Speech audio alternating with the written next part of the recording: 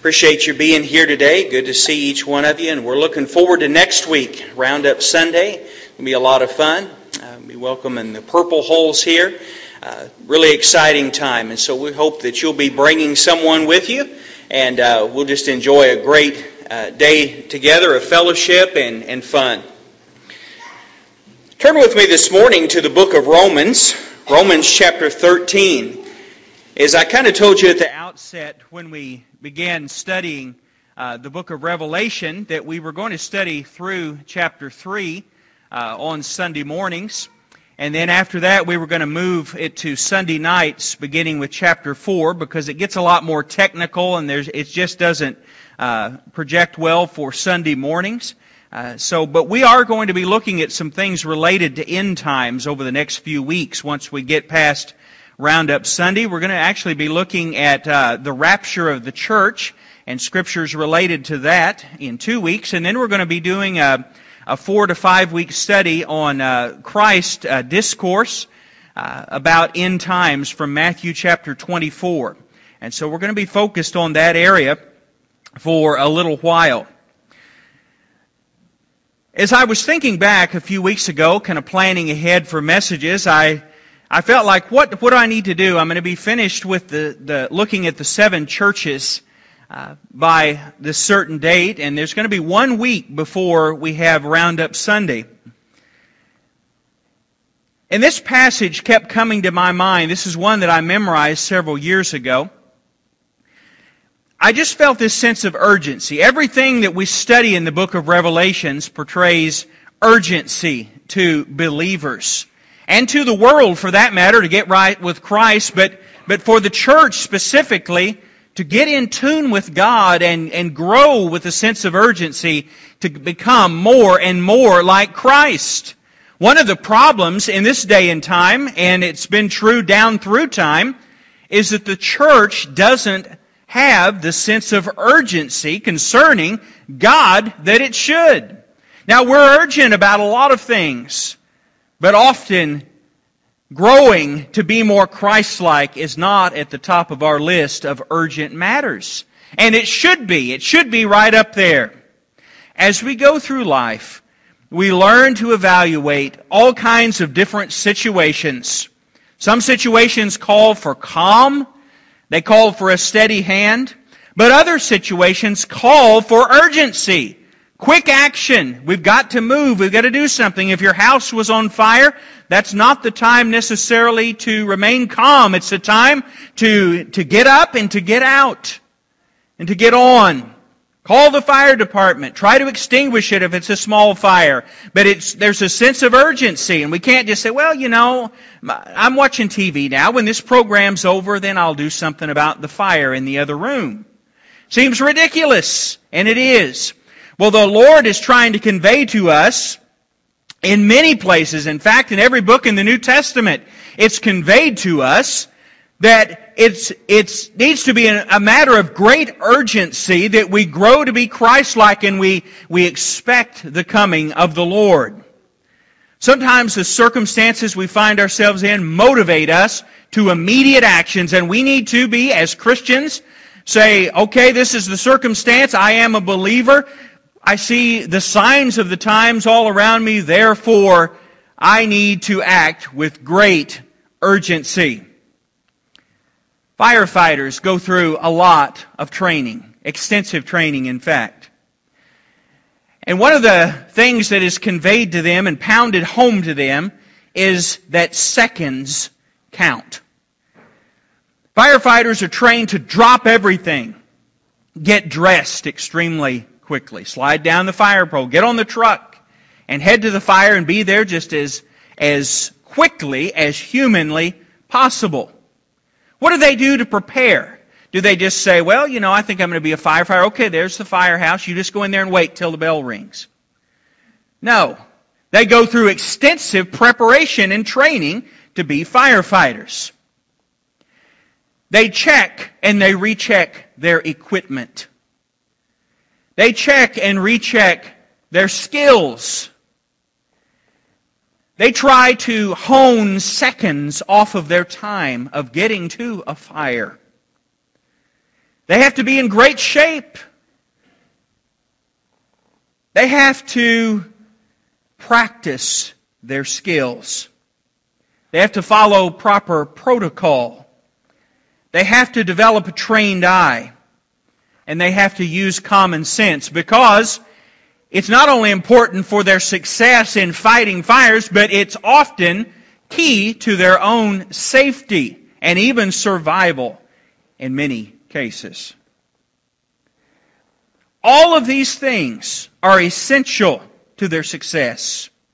It takes a lot of preparation to do anything successfully. Some things are skills that we master over time. How would you like it if you found out that your doctor didn't go to medical school? How would you like it if your pharmacist, if you found out, didn't go to pharmaceutical school? Or your veterinarian didn't go to veterinary school? Skills are developed over time. And to think that we could somehow just kind of stumble into becoming Christ-like and knowing the Bible and living for God and knowing what God expects is just plain wrong. It takes a lot of work to get to where God wants us to be. And we've got to approach that with a lot of urgency.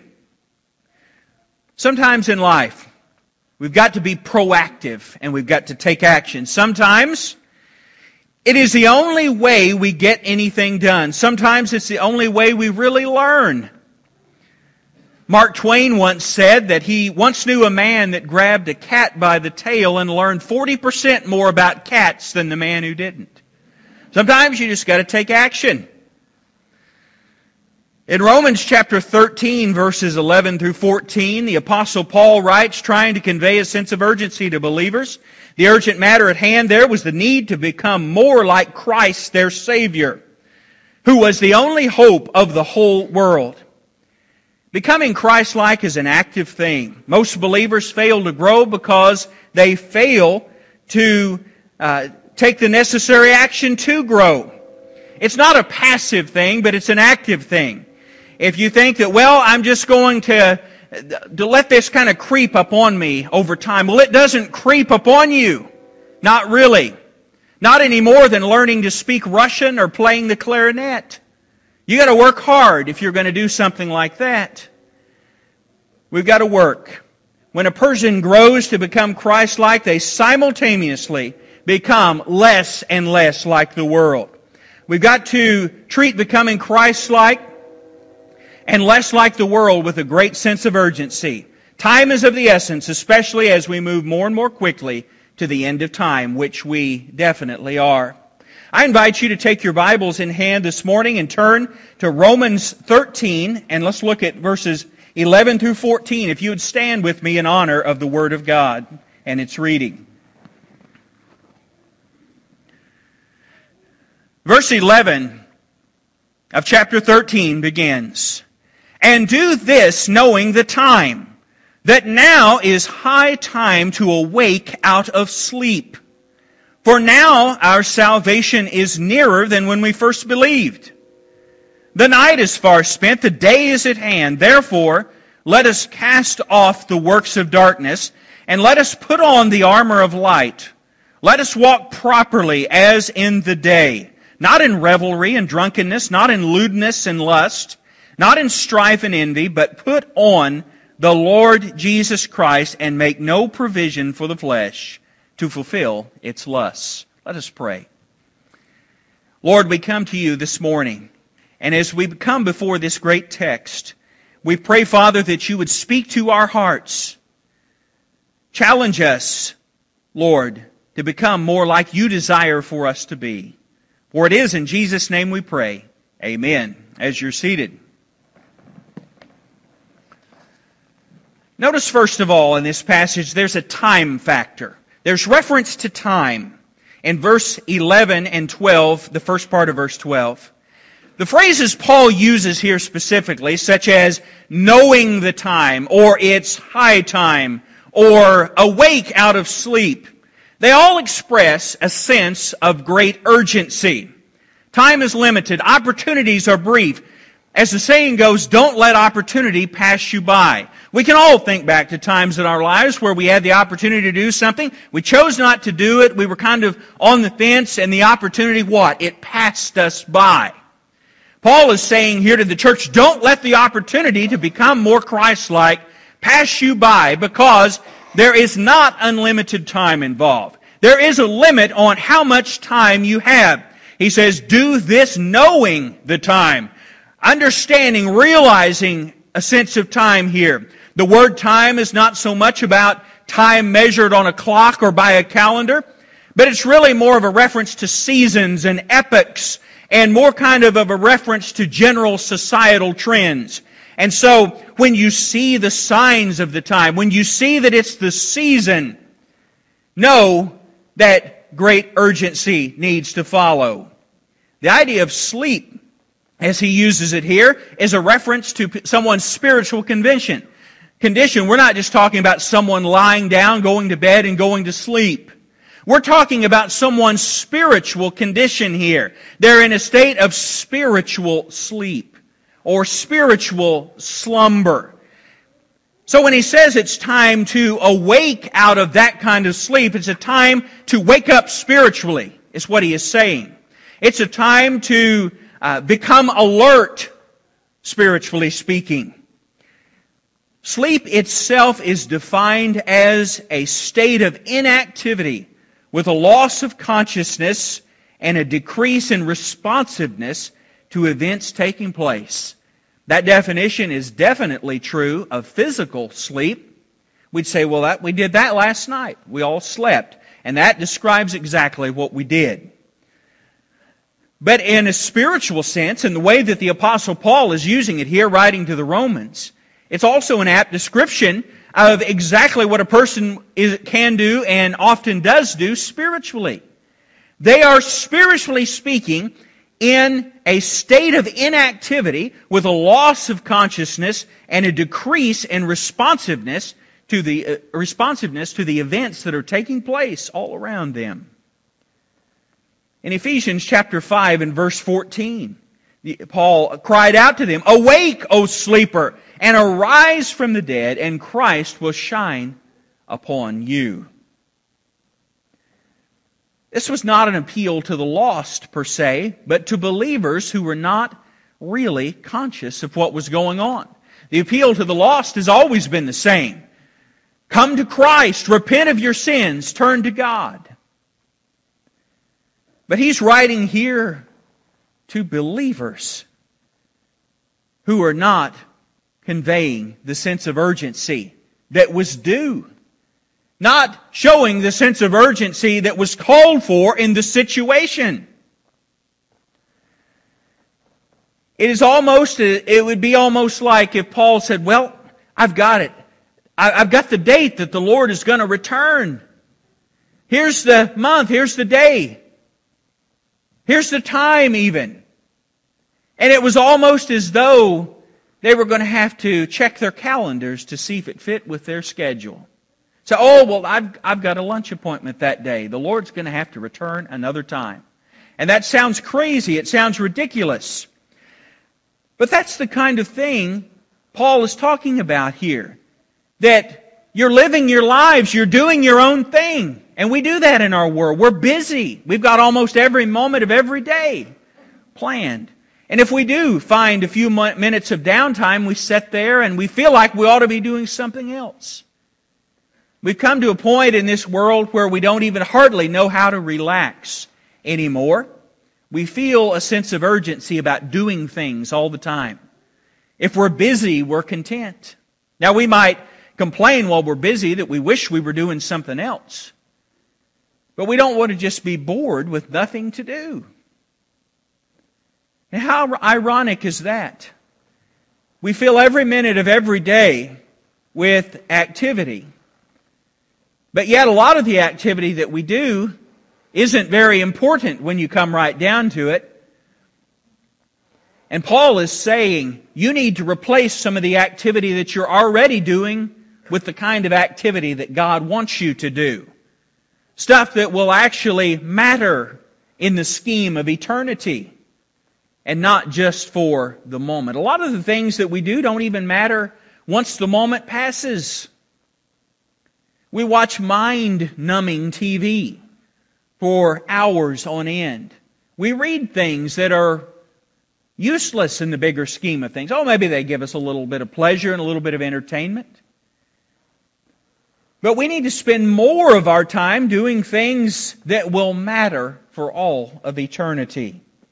And that's why Paul says to them, awake out of sleep.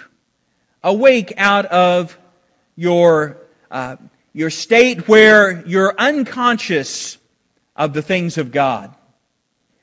The reason he gives this appeal in Romans 13 is that their salvation, that is the culmination of all, mainly glorification, was closer than it had ever been.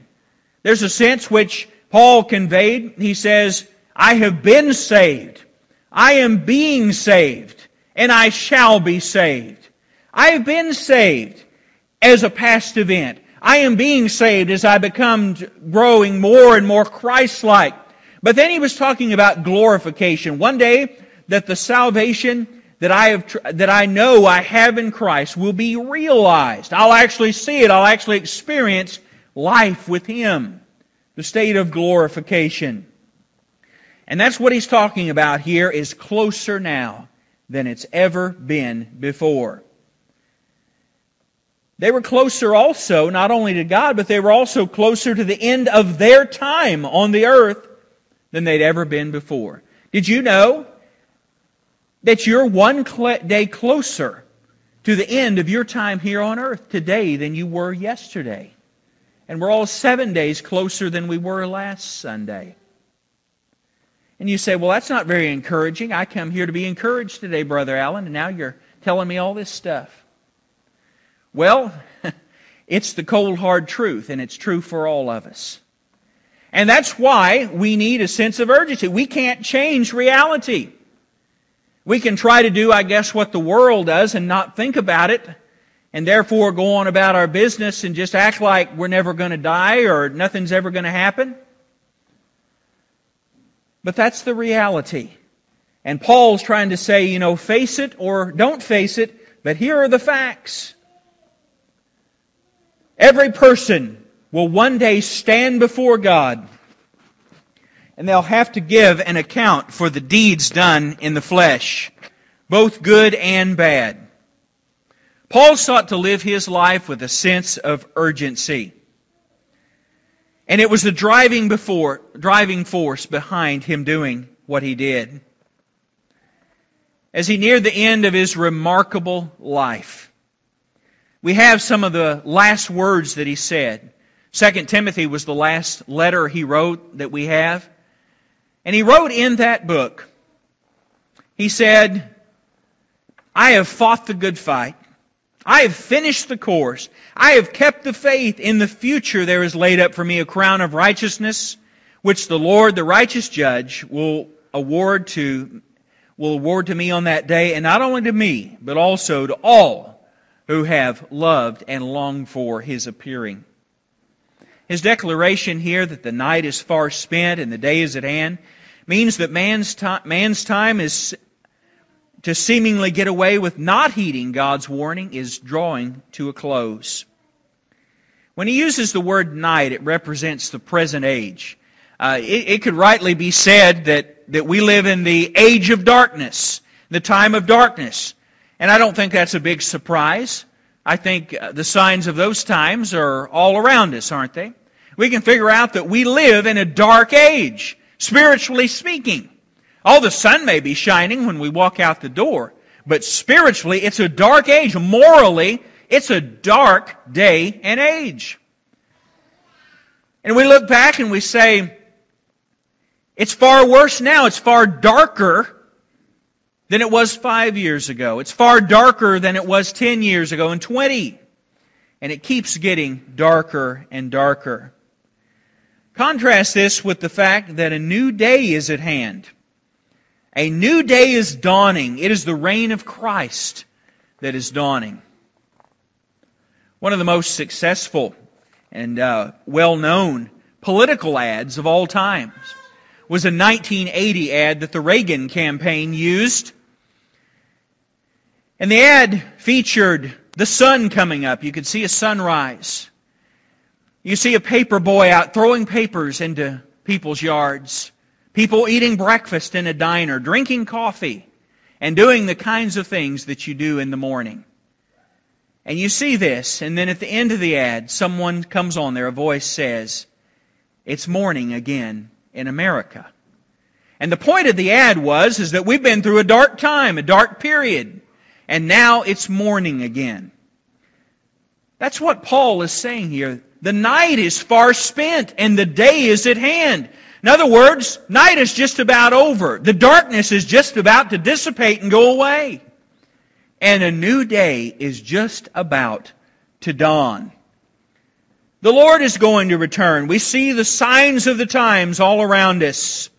Unfortunately, very few people really have their lives in spiritual order and are ready for Him to actually come back. Very few people are actually packed and ready, so to speak, spiritually. Think about this. Think about the child's game, hide and go seek. How's that game played? Well, everyone goes and hides except for one person, and that one person has to close their eyes and count to a certain number. And they count. And when they get to that certain number, they open their eyes and they say what? Ready or not, here I come. The Lord is saying to the church today, ready or not, I'm coming. Ready or not, here I come. And we need to be ready. If the church is not ready, how can we expect the world or anybody else to be ready? The church has got to be ready and project a sense of readiness in this world. Second thing we see in this passage is the behavior factor. We saw the time factor. Secondly, the behavior factor. In the last part of verse 12 and in verse 13, He calls upon them to lay aside the things that they are doing that are of no spiritual profit and are actually more consistent with the deeds of darkness. There are a lot of things that we do probably that we shouldn't be doing. In fact, there's some things that I know we shouldn't be doing. Why? Because they're more closely associated with the deeds of darkness than they are the things of the light. Just ask yourself when you get ready to do something, what's the spiritual value in this? What's the spiritual value in this TV show, or in this book, or in this magazine, or in going to this place, or buying this item? Well, we could reduce a lot of what we do that is of no value if we would just simply have a better screening process in our lives. Whether people realize it or not, the Lord is grieved over our sins. You know, with anything, we become more and more comfortable with it as time goes by. Time goes by, and the thing that used to bother our conscience and convict us, and we do it, and we keep doing it, and we keep on doing it, and we finally get to the point it doesn't bother us anymore. We're told, as Paul wrote to Timothy, that time would come that men would have their own conscience seared with a hot iron. In fact, it's 1 Timothy chapter 4, verses 1 and 2. The Spirit expressly speaketh that in latter times some will depart from the faith, giving heed to deceiving spirits and doctrines of demons, speaking lies and hypocrisy, and having their own conscience seared with a hot iron. We live indeed in that day where many people's consciences have been seared with a hot iron. But He's telling us to cast off the wicked works of darkness. What makes them wicked? That we feel like they're wicked, or because God's Word says they're wicked? Well, we live in a world that only considers wickedness to be what they consider to be wickedness. They don't go and consult the Bible. They don't look at God's Word and say, well, what does God have to say about the matter? Instead, it's all about feelings. Well, we feel this way. Or this just isn't right. Based on what is this not right? Or based on what is this the thing to do? Whether people realize it or not, the Lord is grieved over sin. Throughout Scripture, darkness is used as a figure to represent sin. Crime is frequently committed at night. What? Under the cover of darkness.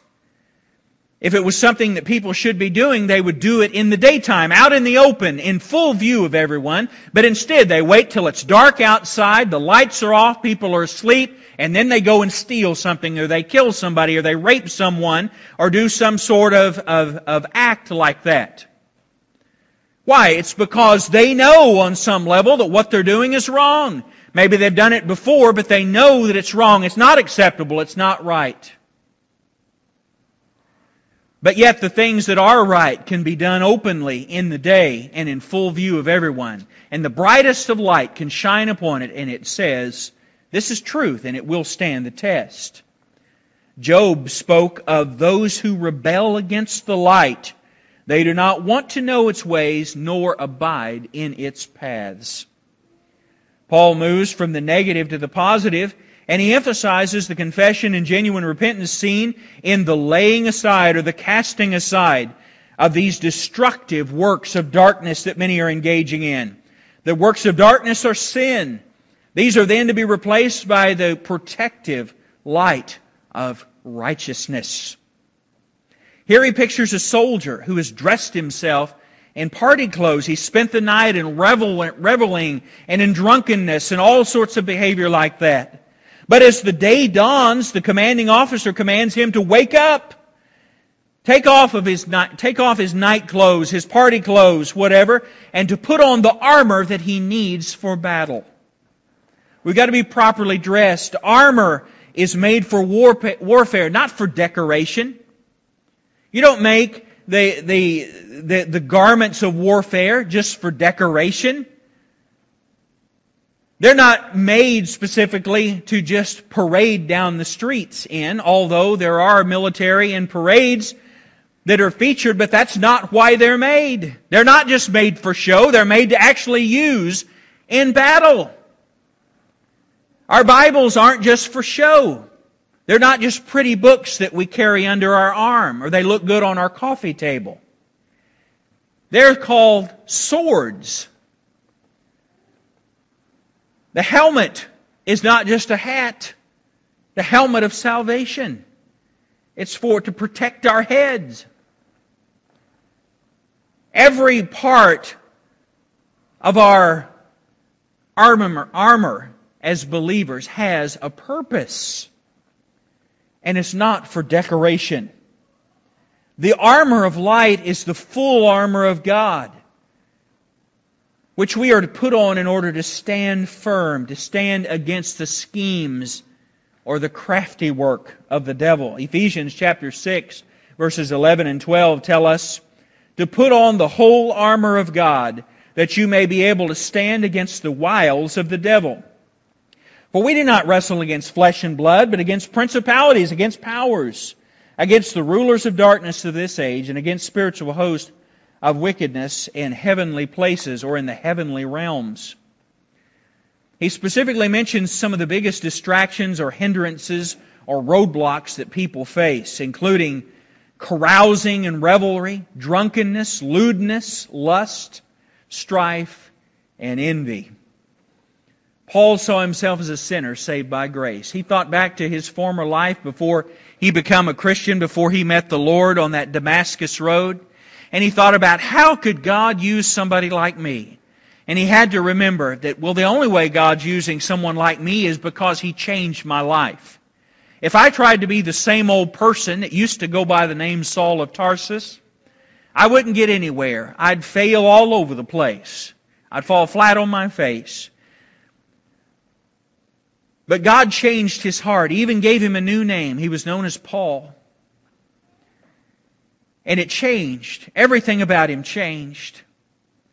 And he went from being one who persecuted and killed Christians to the greatest apologist of the Christian faith.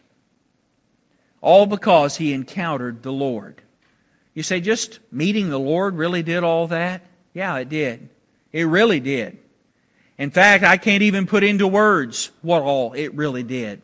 But talk about a change, a radical change. This man had it. And why should it be so different for us? Why should salvation just be like joining a club? Or why should it be just like deciding to turn over a new leaf, just some minor adjustment or tweak in our life. Why is it not radical like it was for the Apostle Paul? Why is it not such a big deal as it was for him? Well, it should be, and he's trying to tell us that he didn't just say, this is all about me, I'm just writing a letter to myself here. No, he was writing from his own heart and from his own mind under the inspiration of the Holy Spirit to convey how important it was for them to see their salvation for what it was. It was not a small thing. It was a huge deal. Do you remember what it was like to be lost? Think back this morning. Remember what it was like before you came to know Christ. What was your life like then, and how did it become different? How did it change? If we think about that a little bit, I think we'll begin to see how we were sinners saved by grace. And maybe we weren't blinded by light on the Damascus road like this man was, Saul, who became Paul. But nevertheless, if you are truly a born-again child of God, you look back to that time and you think about it, and it's hard to even explain fully what happened. It was a radical change. It was something that maybe you weren't expecting that took place in your life at a moment. Maybe it was at church, maybe it was at home. Maybe it was a family member or a friend that led you to Christ. But you knew it was real because it brought about change in your heart. Any salvation that is real brings change to our life. It's not just more of the same, it is actual change. The third thing we see in this passage is the Jesus factor. The Jesus factor in verse 14.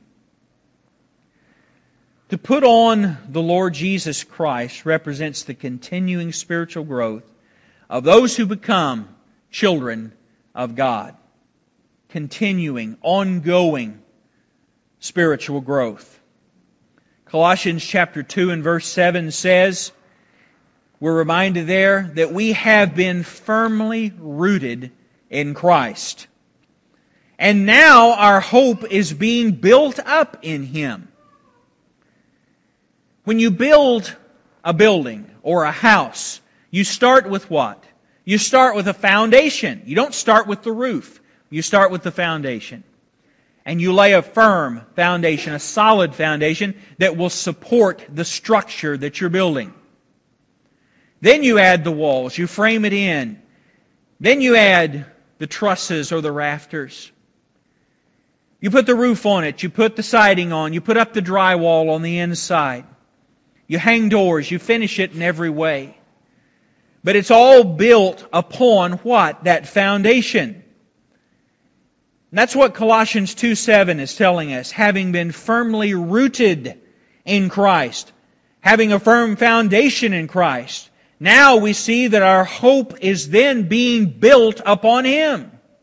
He is the foundation. He is what? The chief cornerstone on which the whole building is put together and fitted together. The longer we serve Christ, the more His character becomes our own. Godly men and godly women only become that way by serving Him year after year. We've all had some older, saintly type person have a heavy influence on our life. And it could have been a family member. It might have been one of our parents. It might have been a grandparent. It might have been a Sunday school teacher. It might have been a deacon at our home church or something. It could have been a neighbor. It could have been a lot of people. Someone who just, their presence, when they were there, you just felt the presence of God. You knew that they spent time with Him in prayer.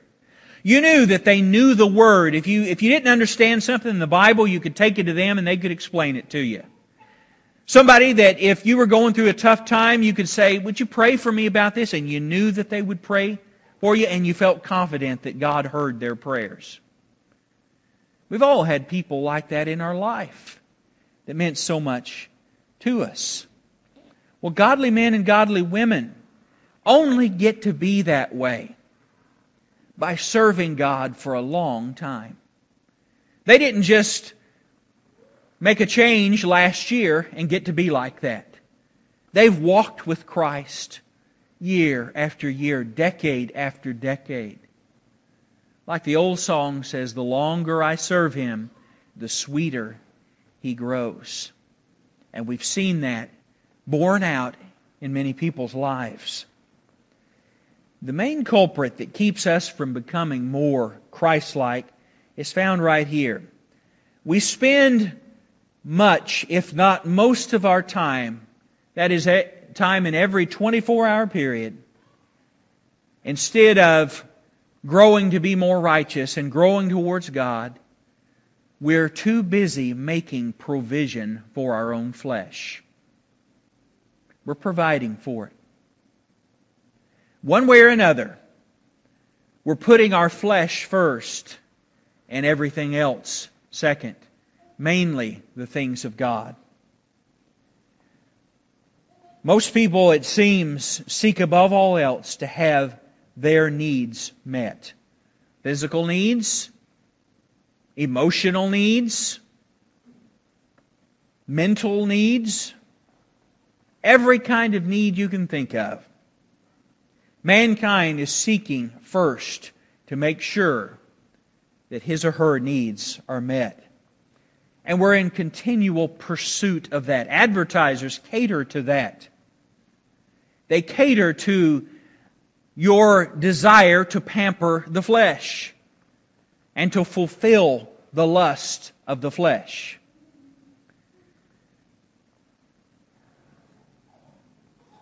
They do not want you to be satisfied with what you have.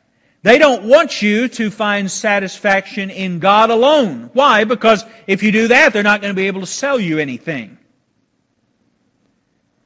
Yet we're told to be satisfied with Christ and to spend our time pursuing the things of God and growing in righteousness. Are you willing this morning to stand up against the desires of the flesh? Stand toe to toe with the desires of the flesh, so to speak, and say, enough is enough. I'm tired of putting you first. You've been in control of my life. Even as a believer, you've had way too much influence, way too much say. Are you willing to stand firm this morning against those desires and take a spiritual stand for God and say, Lord, I need more of you. I need more of you. You cannot come to Christ in the flesh. Oh, you can go through the motions. You can walk down the aisle. You can do all kinds of things in the flesh. But the only way any person truly comes to Christ is in the Spirit. Repent of your sins.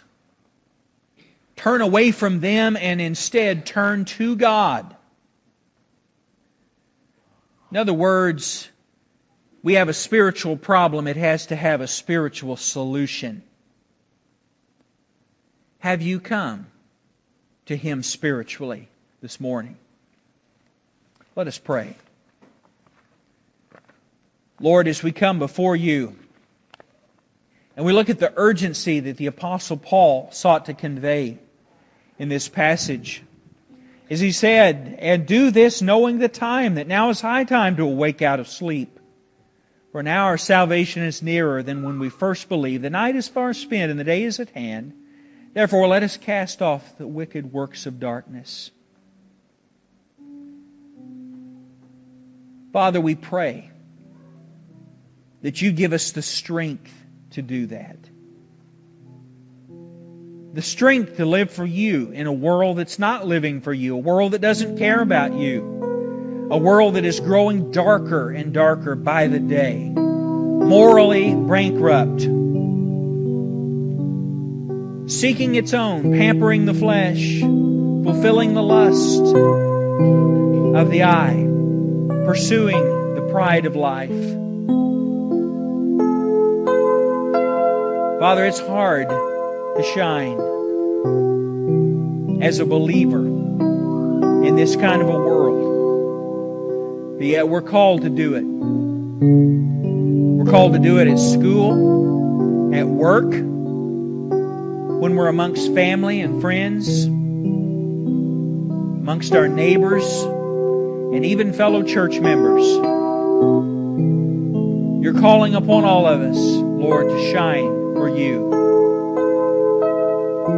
Father, maybe there's someone here today who doesn't know You as their Lord and Savior and Master. Maybe today You would lead them to come and make a profession of faith. Put their trust in You, Lord. Say, I can't save myself. I can't do anything to help my spiritual condition. Anytime I've tried, my attempts have failed. I've got to turn it over to You, God. You're the only one that can do it. Father, maybe there are other needs here today for church membership, recommitment. Simply just praying at the altar and saying, Lord, put in me a greater sense of urgency. Considering everything, especially the times. Help me, Lord, to live each day with a fire lit under me, pursuing righteousness. Bless now, we pray, in this time of invitation. We give it all over to You. In Jesus' name, amen.